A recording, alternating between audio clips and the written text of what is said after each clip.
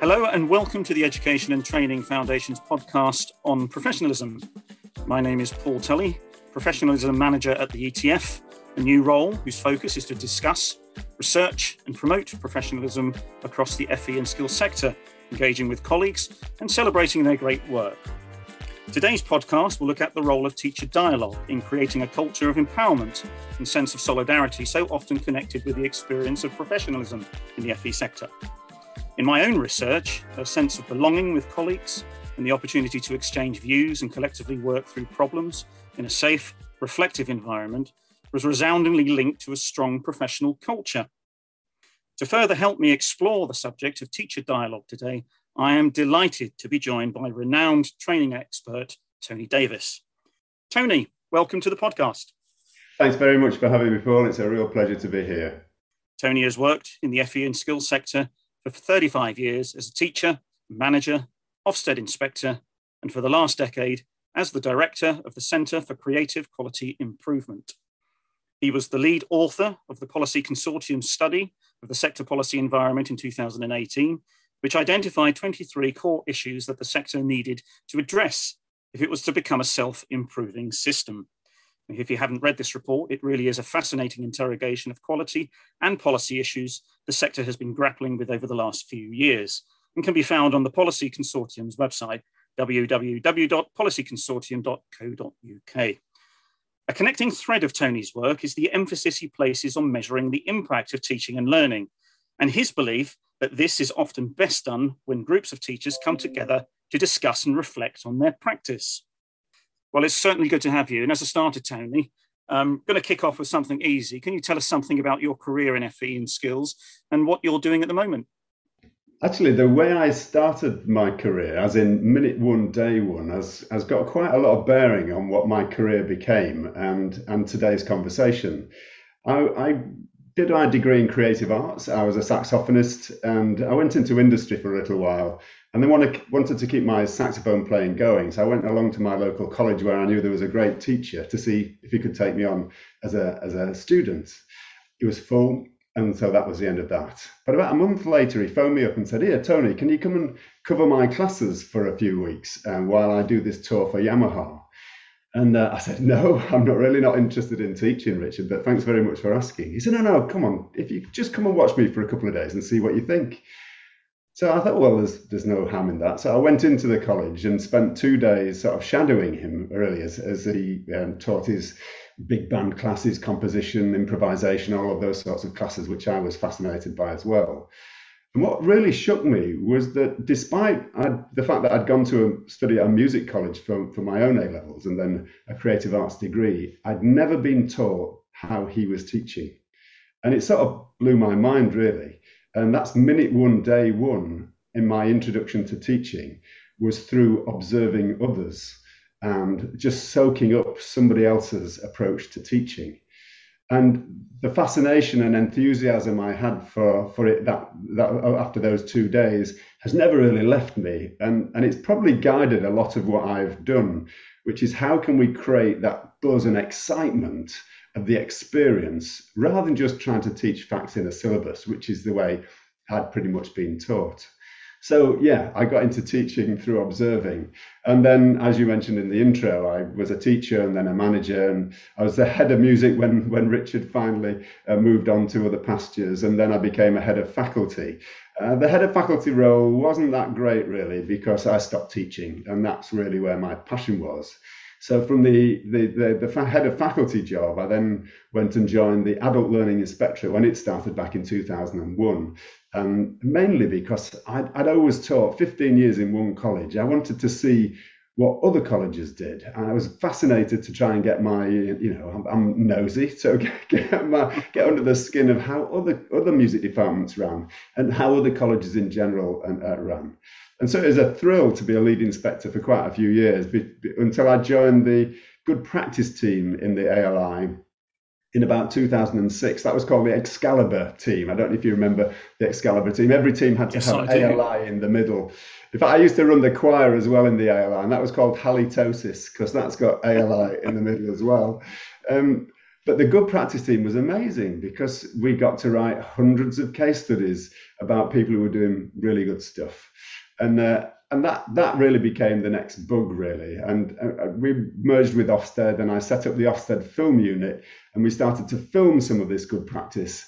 But then sadly, we got a new chief inspector who I remember in one corridor pointing a finger at me and saying, "Tony, we don't want any lead inspectors making films," despite the fact that at that point, the Scottish inspector, I think, had got 200 filmed case studies on their website, but it wasn't to be. So that's when I left to set up the Centre for Creative Quality Improvement, really to get under the skin of good practice in a different way and make the films I wanted to make, write the case studies I wanted to make as well. We've got a series of questions, Tony, that hopefully will delve into that enormous experience that you've just shared with us. And just to say that this is the second podcast in this series. It follows an article that I wrote back in June 2021 for the ETF's Intuition magazine, when I suggested that there were three big ideas for implementing a professional culture in FE institutions. Teacher research projects, which we looked at in the previous podcast with Joanne Miles, teaching circles, which I defined as problem-solving groups that encourage teacher dialogue, and 360-degree appraisals. Now, our focus today is on teacher dialogue, how it can be supported and how it can lead to the development of high-impact teaching practices. So here's the first question for you, Tony. So we have a sense of what we are talking about. What do you believe professionalism means, and why do you think it is important to FE practitioners? As a musician, when people want you to be a professional musician, you have to make the right choices and go and do a professional job. And I don't see education as being any different. For teachers, professionalism is about making the right pedagogy choices to produce the difference that you want. And for managers, it's about making the right choices to set up a culture in which teachers can make the right choices. Too often what happens is managers want to make the choices for staff and tell them how to teach. And then staff have to try and work out what it is they're supposed to be doing and do. It's almost like an audit of a particular lesson that somebody else has said is going to be particularly effective. But it really doesn't work like that. Professionalism for me is creating and making the right choices. And I'd actually go further. So some of my research, particularly this year, has focused on the pedagogy choices needed to create the right emotional learning experience in the learner. Because if we don't get the emotional journey right of our learners, then content isn't going to have a chance. Because if you've got a learner who's full of self-doubt or nervous or feels like they're going to hit cognitive overload too quickly and so suddenly goes into shutdown, then really we're not going to be able to get into the sort of self-actualization stuff. We're not going to get content to work its magic and get them into flow. But if we can create that sense of craving and curiosity and discovery and give them a sense of preparedness such that they embrace the journey ahead, then we've really got that wonderful spiral upwards. So this is about the emotional learning journey. And so as teachers, the art of teaching, the professionalism of teaching is to make just the right pedagogy choices to produce that in all of our learners, even though we're obviously a lot of the time dealing with mixed economy groups. I don't mean mixed economy in terms of ability, by the way. I've seen this last few months, I've changed the word ability. Do you know what I mean by the three broad ability groups? You've got your high flyers, your middle ground, and those who are less able. Mm-hmm.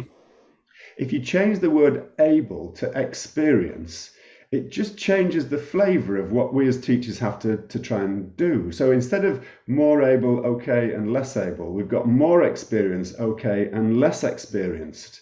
So our pedagogy choices to overcome the challenges of a less experienced learners, actually that's different to just thinking of them as being less able. When you say less able, you're putting a cap on your expectations of them, and you probably expect less from them than you do of the more able.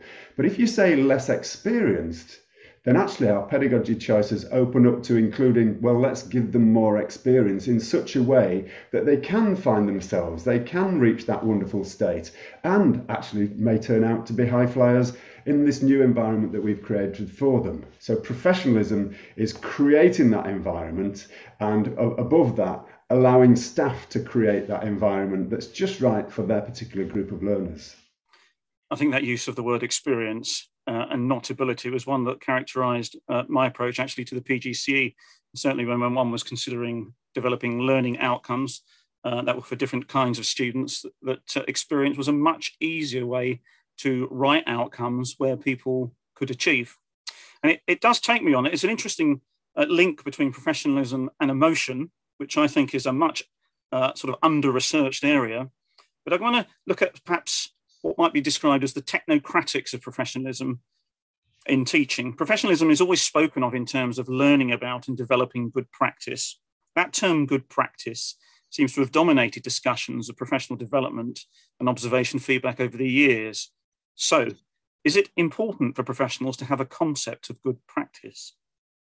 Yes, is the obvious answer, particularly as I was manager of the ALI and then Ofsted's good practice database. But we have to be very, very careful how we use this. If I flick back to my previous answer about managers saying, this is good practice, now do as you're told and do it, that isn't going to work. That's not a formula that creates wholehearted buy-in by the teacher, such they're investing heavily in practicing and developing their pedagogy skills. Good practice can only be viewed as good practice by the evaluation of the difference it makes. And so we've got to be very careful and very clear about the limitations of good practice. And when we were in the good practice team in the inspectorate, we never said this is what you should do. We'd only ever say this was found to be particularly effective in this setting. What could you learn from it in your setting? And I think the most important answer to that question would be that, as I said before, good practice can only be judged good by evaluating the difference it makes. It's no good just having a list of pedagogy strategies and saying that's good teaching. Instead, we should have a list of positive impacts that we're trying to create and say that will be the result of good teaching. And so for me, good practice is fantastic, of course. That's my nature of my business, is sharing good practice, but it's the way in which we do it that is really fundamental. You can do it terribly or you can do it brilliantly, in my view. Don't tell people what to do, just get people to agree what they're trying to create, the difference they're trying to make, and then good practice can be the sweet shop of different techniques that we can choose in order to be able to produce that difference. It's interesting that you've had conversations in Ofsted about the contextual nature of practice. So I'm going to throw this at you, Tony. When we use the term outstanding practice, everybody's on a quest for outstanding practice.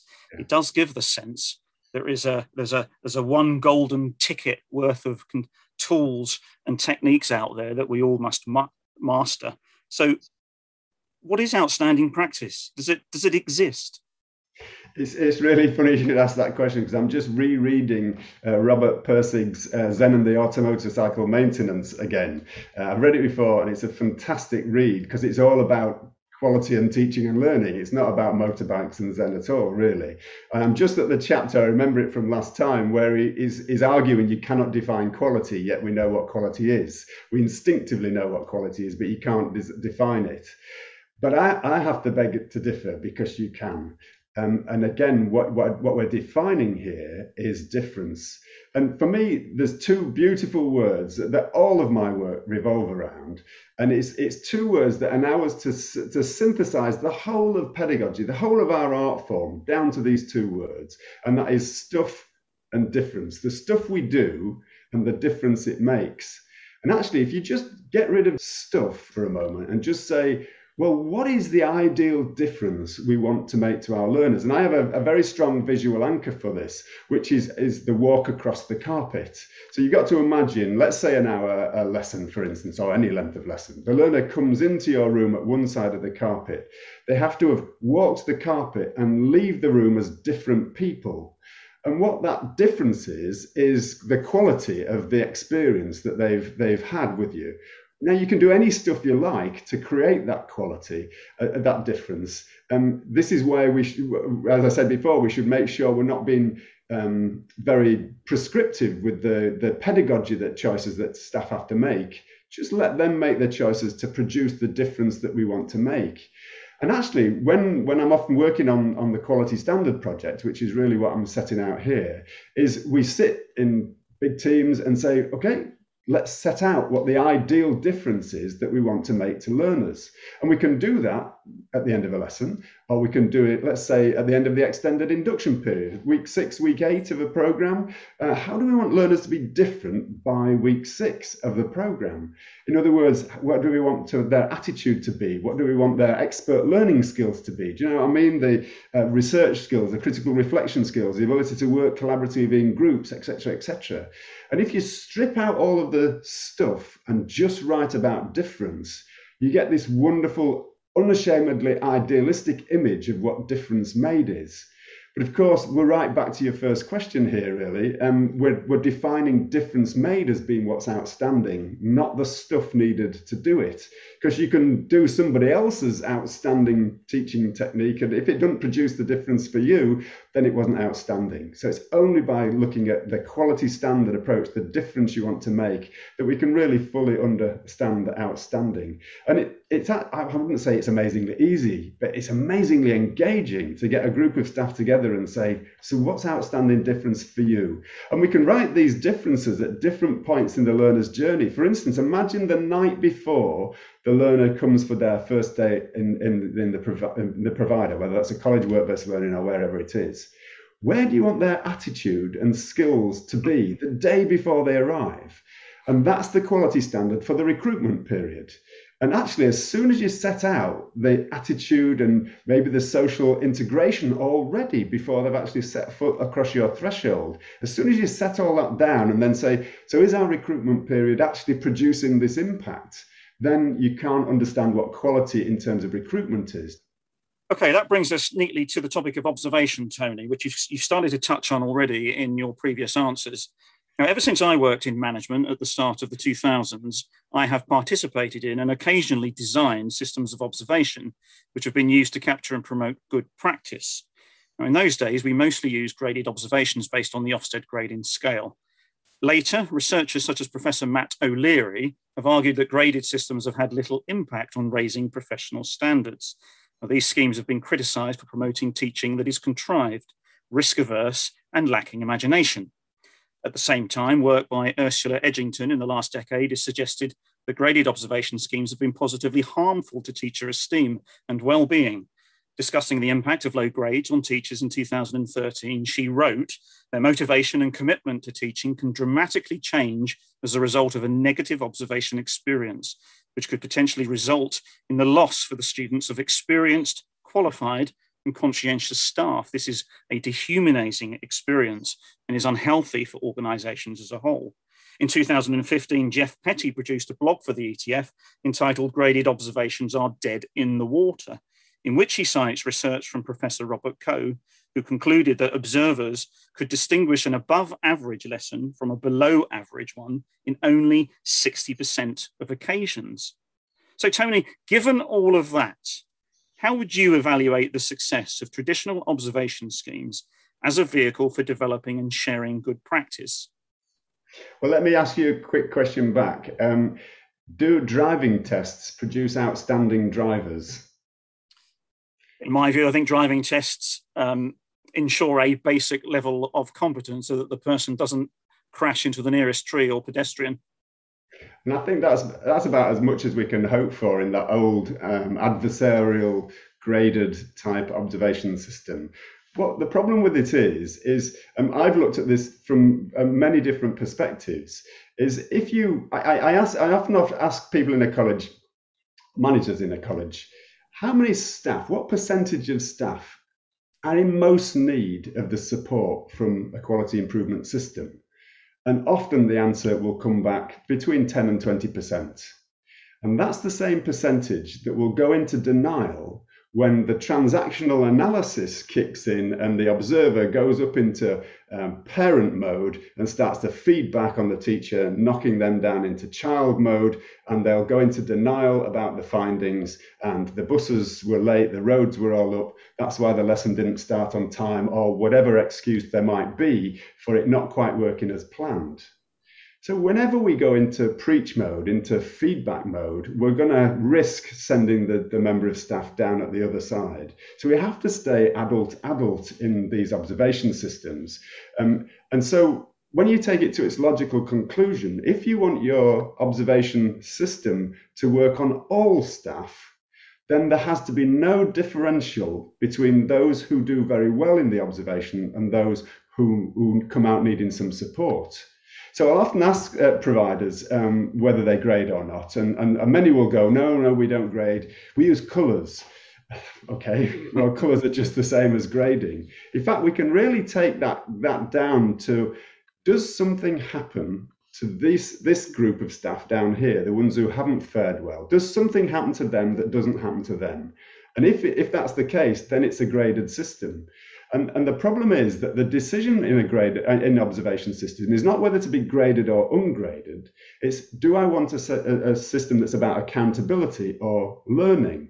It's not graded or ungraded, it's accountability or learning. Take the grades off, but leave grading in these other synonym type structures, and you've still got accountability. So in other words, after an observation, everybody needs to do something. There's no differential. Everybody needs to do something next. And so it throws up a very provocative question, which is, well, what is it? And actually, one of the keys into that is, what do you call your system? And if it's called the observation system or the walkthroughs or the drop-ins or anything to do with the process of observing, then we're back to stuff and difference. You're just talking about a system that's about stuff. So what happens if we take the stuff word out, observation, and just leave what we want? Well, we want people to go forward from that experience positively. We want them to invest wholeheartedly in researching how to improve the impact of pedagogy on learning. And so anything to do with accountability is going to stop that. Whereas if it's all about learning, that actually takes them forward, and of course then takes the whole organization forward. So for me, the driving test approach is just anathema. I just, why do it? Well, why do it? It's because Ofsted does it. The ALI did it. Mm-hmm. And so they're trying to ape it's a big driver, isn't it? It's fulfilling Ofsted expectations. But the irony is, by aping Ofsted's approach, it doesn't produce the impact they want. I mean, I often say, and again, it's a very provocative line, Ofsted has no vested interest in the outcome of the inspection.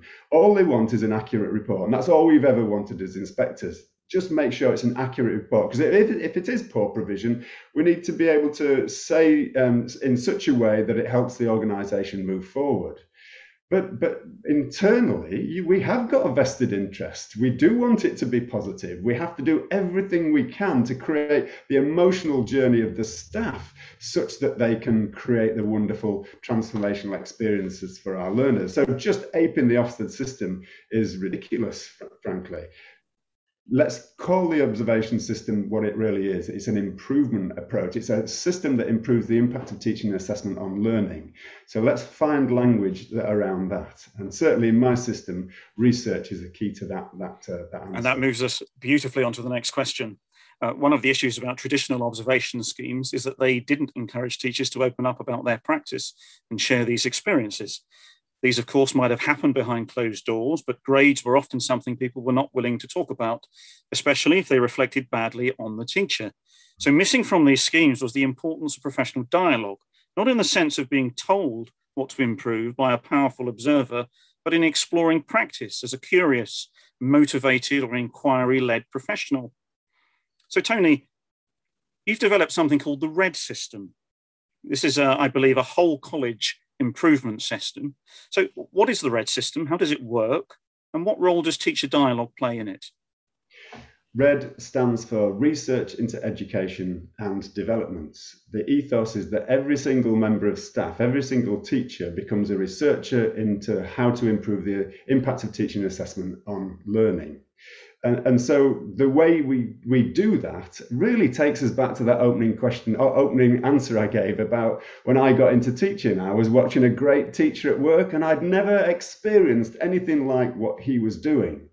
And that's what I love about RED, because at the corner of RED is something called the Creative Learning Team Day.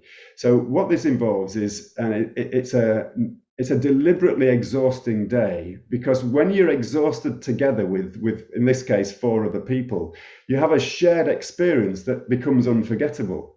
So 8 o'clock in the morning, we start by preparing for the day. And there's 2 really important questions we ask, which unlock the potential of the day. The first is what you're most worried about. And the second is when it's your turn to be observed, because everybody will be observing everybody else teaching. It's a really fantastic day. The second question is, when you're being observed, what would you like us to focus on? So the first question, what are you most worried about, tends to be, everyone says, feeding back on my peers. And we go, well, that's okay. There's no feedback in the red system. And that can be quite a provocative shock. Well, how am I going to improve if there's no feedback? And yet we know a feedback-based system does that with the transaction analysis and puts people into denial. So there's no feedback. It has to stay adult.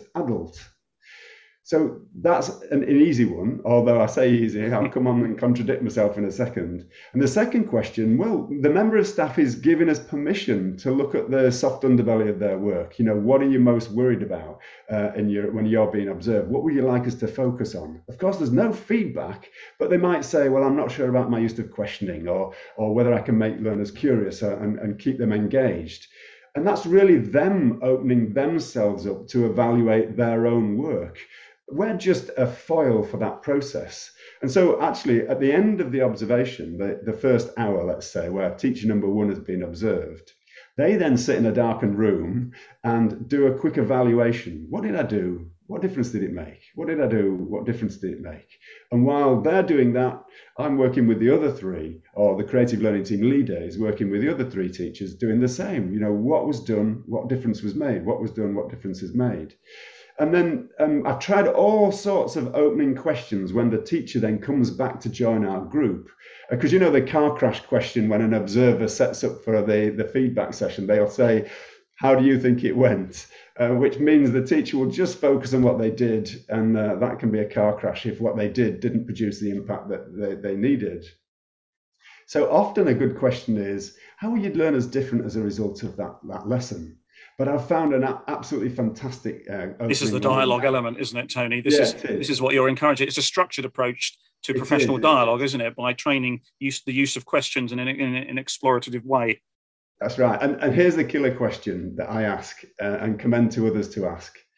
I'm mad curious to know what you've put on your form. And actually, that just takes them through a chronological blow by blow. I did this is the difference it made. I did this is the difference it made. And there's a particular form that, of course, we use to do this. But here's the thing.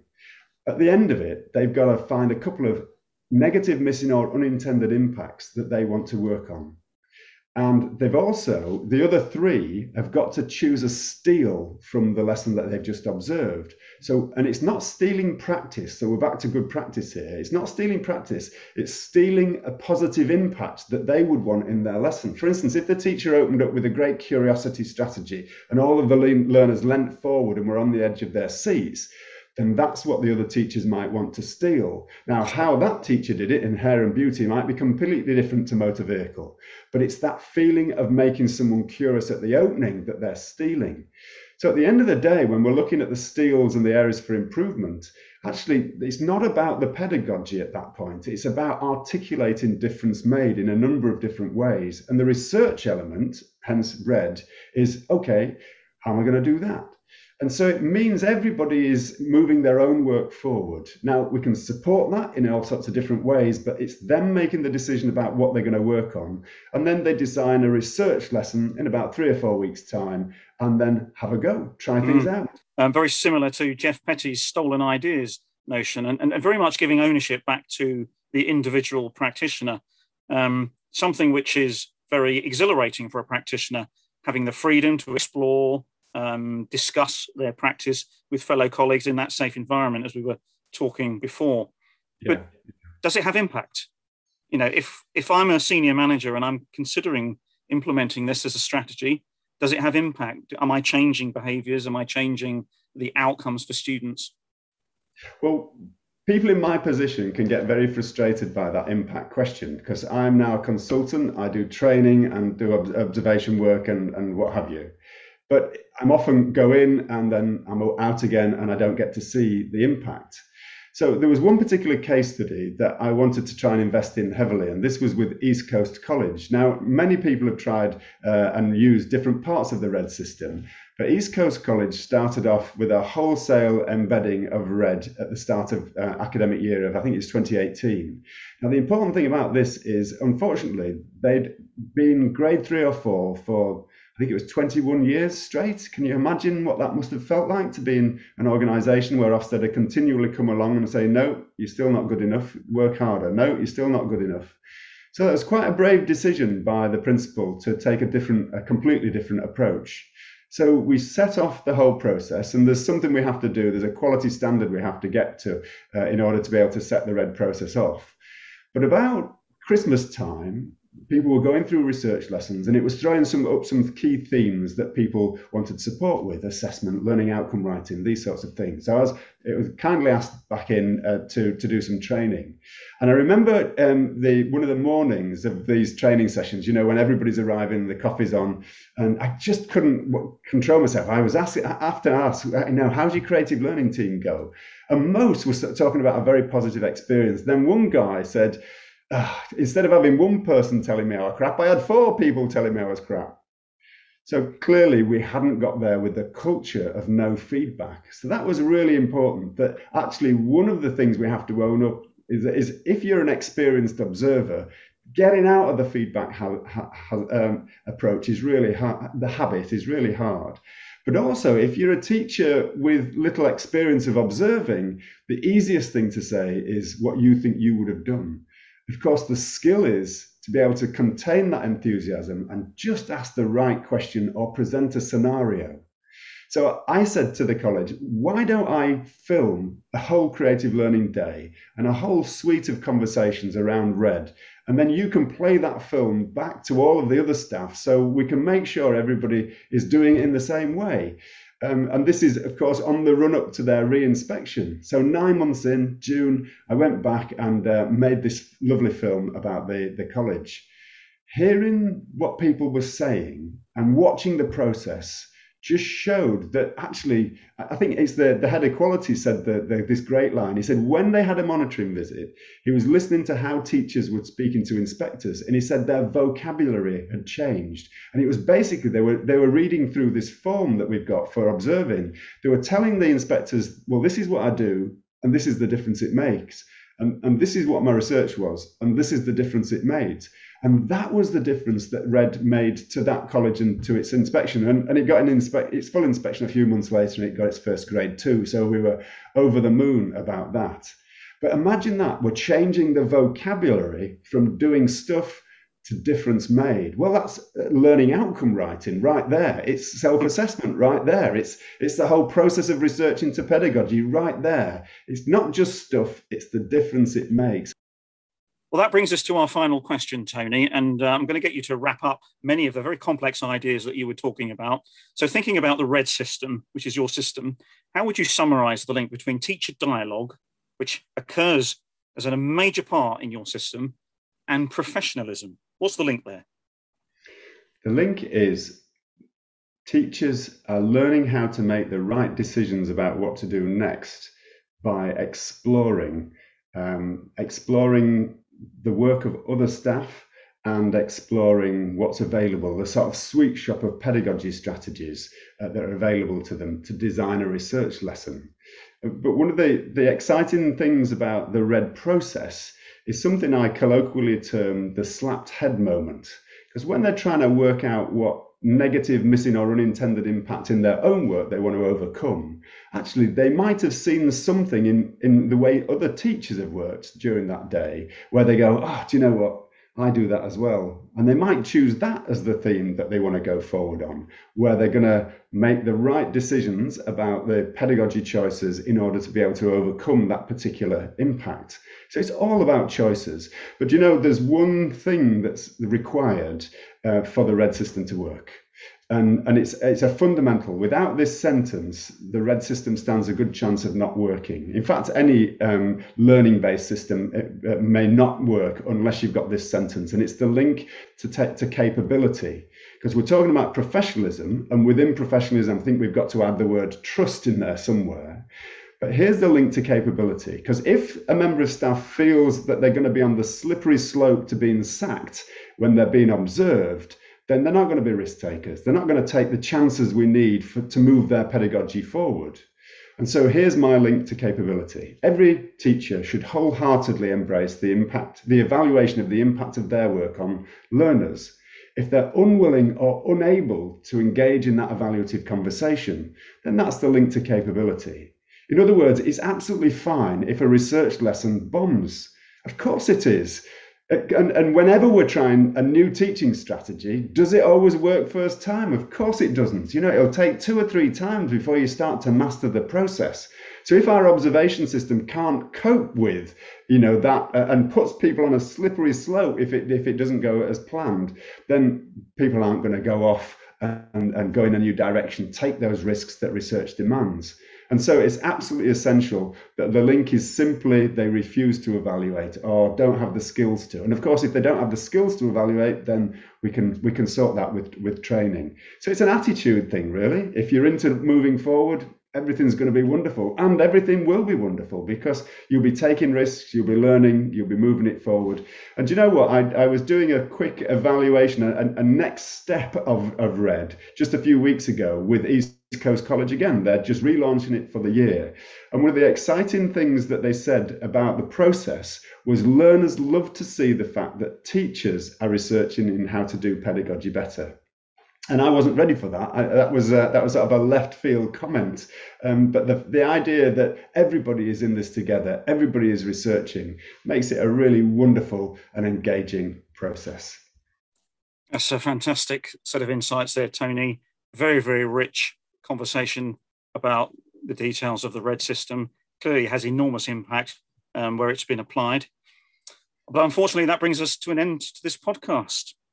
So may I extend a warm thank you to Tony Davis for sharing his insights on the links between professional dialogue and professionalism, and how this can be achieved by making different choices around professional development and the use of observation. Now, if we are seeking to strengthen our professional communities, we've heard today how the RED system is one way of achieving this. If you'd like further information on this topic, please contact me, Paul Tully, paul.tully@etfoundation.co.uk, or alternatively, Tony can be contacted at tony@ccqi.org.uk. In the meantime, thank you for listening. Thanks ever so much for the opportunity to talk about some of the things I'm passionate about. Thanks very much, Paul. Hope to see you again.